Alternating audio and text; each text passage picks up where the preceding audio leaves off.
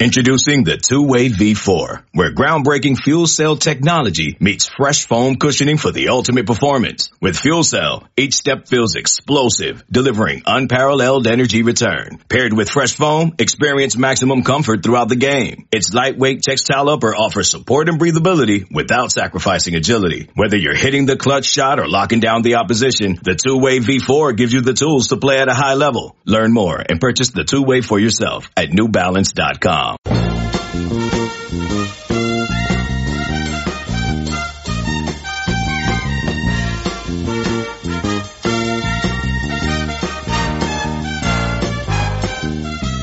Good morning, Bucknutters. It is Tuesday, February 11th, 2020. I am Dan Rubin. This is the Bucknuts Morning 5 and Change. If it's Tuesday, that can mean one thing. Duane Long and I are on the air. It's gray outside. We're relatively tired, and it's cold. Duane, how goes it? Well, you pretty much just summed it up there. That takes care of it. It's Ohio in the winter, and I know people are sick of that. I am right down the road from Cincinnati. That is the home of Luke Fickell. It will continue to be a very interesting development. I think a lot of people thought Luke Fickell was going to Michigan State to replace Mark Dantonio, technically, I would say, his mentor when he was at Ohio State, the guy who got him hooked up and going in the coaching profession in the first place. Luke Fickell turns the job down. What are your thoughts on that? Michigan State feels very dumpster fire-ish right now. What do you think this means to Ohio State recruiting with Cincinnati and Michigan State and the whole kit and caboodle? Well, I think that it definitely improves Cincinnati's situation because Luke Fickell was always a monster on the recruiting trail to begin with. He's an Ohio guy, played at Ohio State, and he still, I think he just improved his situation with Ohio kids. And obviously Cincinnati is going to be mostly Ohio kids.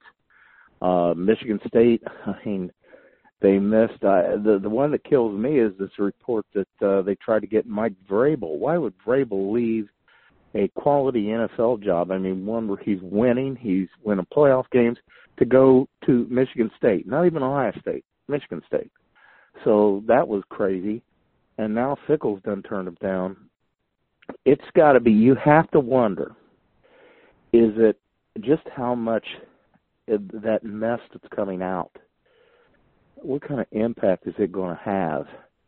That, I mean, he turned it down relatively quickly when you think about it. Maybe they didn't give him a lot of time to, like, look, we need an answer. I don't know. I'm just saying that I don't know why they would rush him this time of year. Recruiting is, we just had National Signing Day, if we can still call it that. But, they had time, and he just says no. And Narduzzi at Pitt said no as soon as the job opened up. So they got a mess over there. Dan, this is not good. It's not really good for the Big Ten. But Michigan State could be just they also ran for an indefinite period of time here. They, you wonder what happened. Did Dantonio just say, I don't want to deal with all this, I'm too old? I thought Michigan State, the product, was slipping little by little every year anyway. He just was not getting those recruits that, that the diamonds in the rough that he had become famous for, pulling out of Ohio. And he had stopped getting those guys. He had no quarterback. His running attack was average at best. He was still putting out good defenses, but that's all. He was not going to win a lot of football games with the brand of football he was putting on the field offensively. It had started to slip. So did he just say, there's going to be some kind of sanctions here? To hell with this. I'm not going to ball games anymore. That's going to impact recruiting. The product's going to go down even more. Bye. Or did they say, look, we got to start over. You got to go. We don't know. They've made some really bad decisions. Someone pointed it out on the board yesterday that just a number of mistakes the powers that be up there have made, and they done laid another egg here. They need to get a guy in there now. I wouldn't be surprised if they go back to somebody were like, oh, didn't he used to coach at Michigan State? Some of the former assistant, just to try to get the boat steadied, somebody who really would want the job no matter what, and get through this situation, try to put all this in the rearview mirror, and then try to go out and find a coach. But they're going to have to throw out some money too. That's another thing. We'll see. It's just a mess. Wow, is that a mess?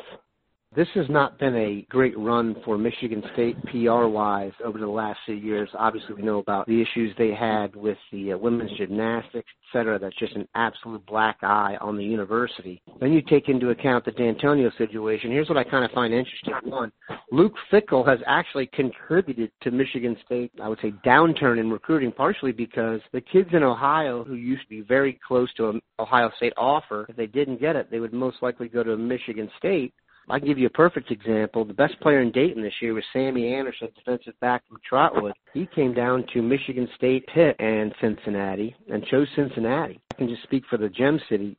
Cincinnati has a very strong hold here now, and Michigan State, I don't think, is any longer sexy enough to just come in and trump something that's right down the road with Fickell and Marcus Freeman in charge. Secondly, I do find it kind of ironic that Mark Dantonio, one of the prime Tresselites to go on and have some success, is going to end up going down for a lot of the same reasons Jim Tressel did. And that Tressel was very close to getting the championship, and to get over the top, started recruiting guys like Terrell Pryor, and I think it was eventually his downfall, in combination with keeping too many of his buddies on staff. And Dantonio has essentially done the same thing. I'm not sure exactly what happened with Curtis Blackwell, but they tried to amp up their recruiting when they were just getting close enough to compete with Ohio State and get that playoff berth against Alabama and get over the top. And that deal he made has ended up taking him out. So it's just very interesting that Dantonio and Tressel are essentially going out for similar reasons. All right, we're going to talk about something a little more positive, and that is Ohio State trying to take over the state of Washington in recruiting. It's huge in 2021. We'll be right back to chat about it. Okay, picture this. It's Friday afternoon when a thought hits you. I can spend another weekend doing the same old whatever, or I can hop into my all-new Hyundai Santa Fe and hit the road. With available H-Track all-wheel drive and 3-row seating, my whole family can head deep into the wild. Conquer the weekend in the all-new Hyundai Santa Fe. Visit HyundaiUSA.com or call 562-314-4603 for more details. Hyundai, there's joy in every journey. Duane, the state of Washington was very good to Ohio State in the class of 2020 cycle, producing D. Scott, fantastic wide receiver from Eastside Catholic. Now, 3 of the top 11 players in the 2021 cycle are from the state of Washington, the Seattle area, which is absolutely not a normal thing. They are not recruiting the number 11 guy, Sam Heward. Yes, a Heward. We're not sure if he's a Damon or a Brock, but he's a Heward, and that's royalty out there. The names you do know, Emeka Egbuka, best wide receiver in the country, and JT Tuamalo, arguably the best defensive tackle in the country.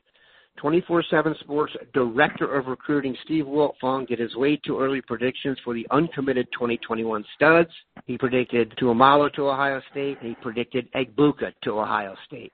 Your thoughts on what that would mean and Ohio State's venture into grunge land? Well, you have to go back, and to me, Egbuka is the best player in the country. He's listed. You're not seeing him in with the wide receivers. He's listed as a athlete in the 247 database. He's special. He's a very Marshawn Lattimore-like player, Buckeye Nation. I thought Marshawn Lattimore, I would have put him on offense simply to get the production out of him.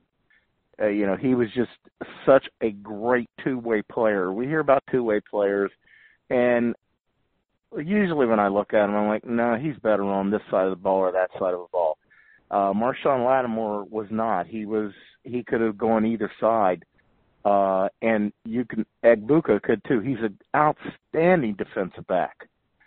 So, and I don't think we should rule that out with him, because the as good as he is, the wide receiver room here he's going to run into some equals there. At cornerback, by the time he arrives, Shaun Wade will be gone. He could be a guy that is in the lineup. At least in the 2 deep. right away at cornerback. He's spectacular on either side of the ball. I just don't think the defensive back room is going to be as thick as the wide receiver room when he arrives. So keep that in mind, that you want a guy that's that explosive on the offensive side, but he may be more needed on the defensive side of the ball, and he's going to be just as good. Tuamalo, they say, arguably the best defensive tackle in the country. I just watched film yesterday. He is the best defensive tackle in the country. This guy, he chases people to the sidelines from a defensive tackle spot. Just huge athletic kid that, is just naturally, he's like 270 right now, and he's just sleek and lean, looks actually like a defensive end. He's just a great-looking athlete. So if we could pull those two out of there, that would be a major coup. I mean, it's not like we're fighting with Washington over players regularly. It would just be the fact that getting two of the best in the country, the best individually at their positions, that would be huge. That's recruiting on another level. To bring those two guys out of the West, let's just be thankful that USC is down. I'd be way more concerned if they were up, but they aren't. Hope you enjoyed a little quick show for us today. Have a good one, Bucknutters.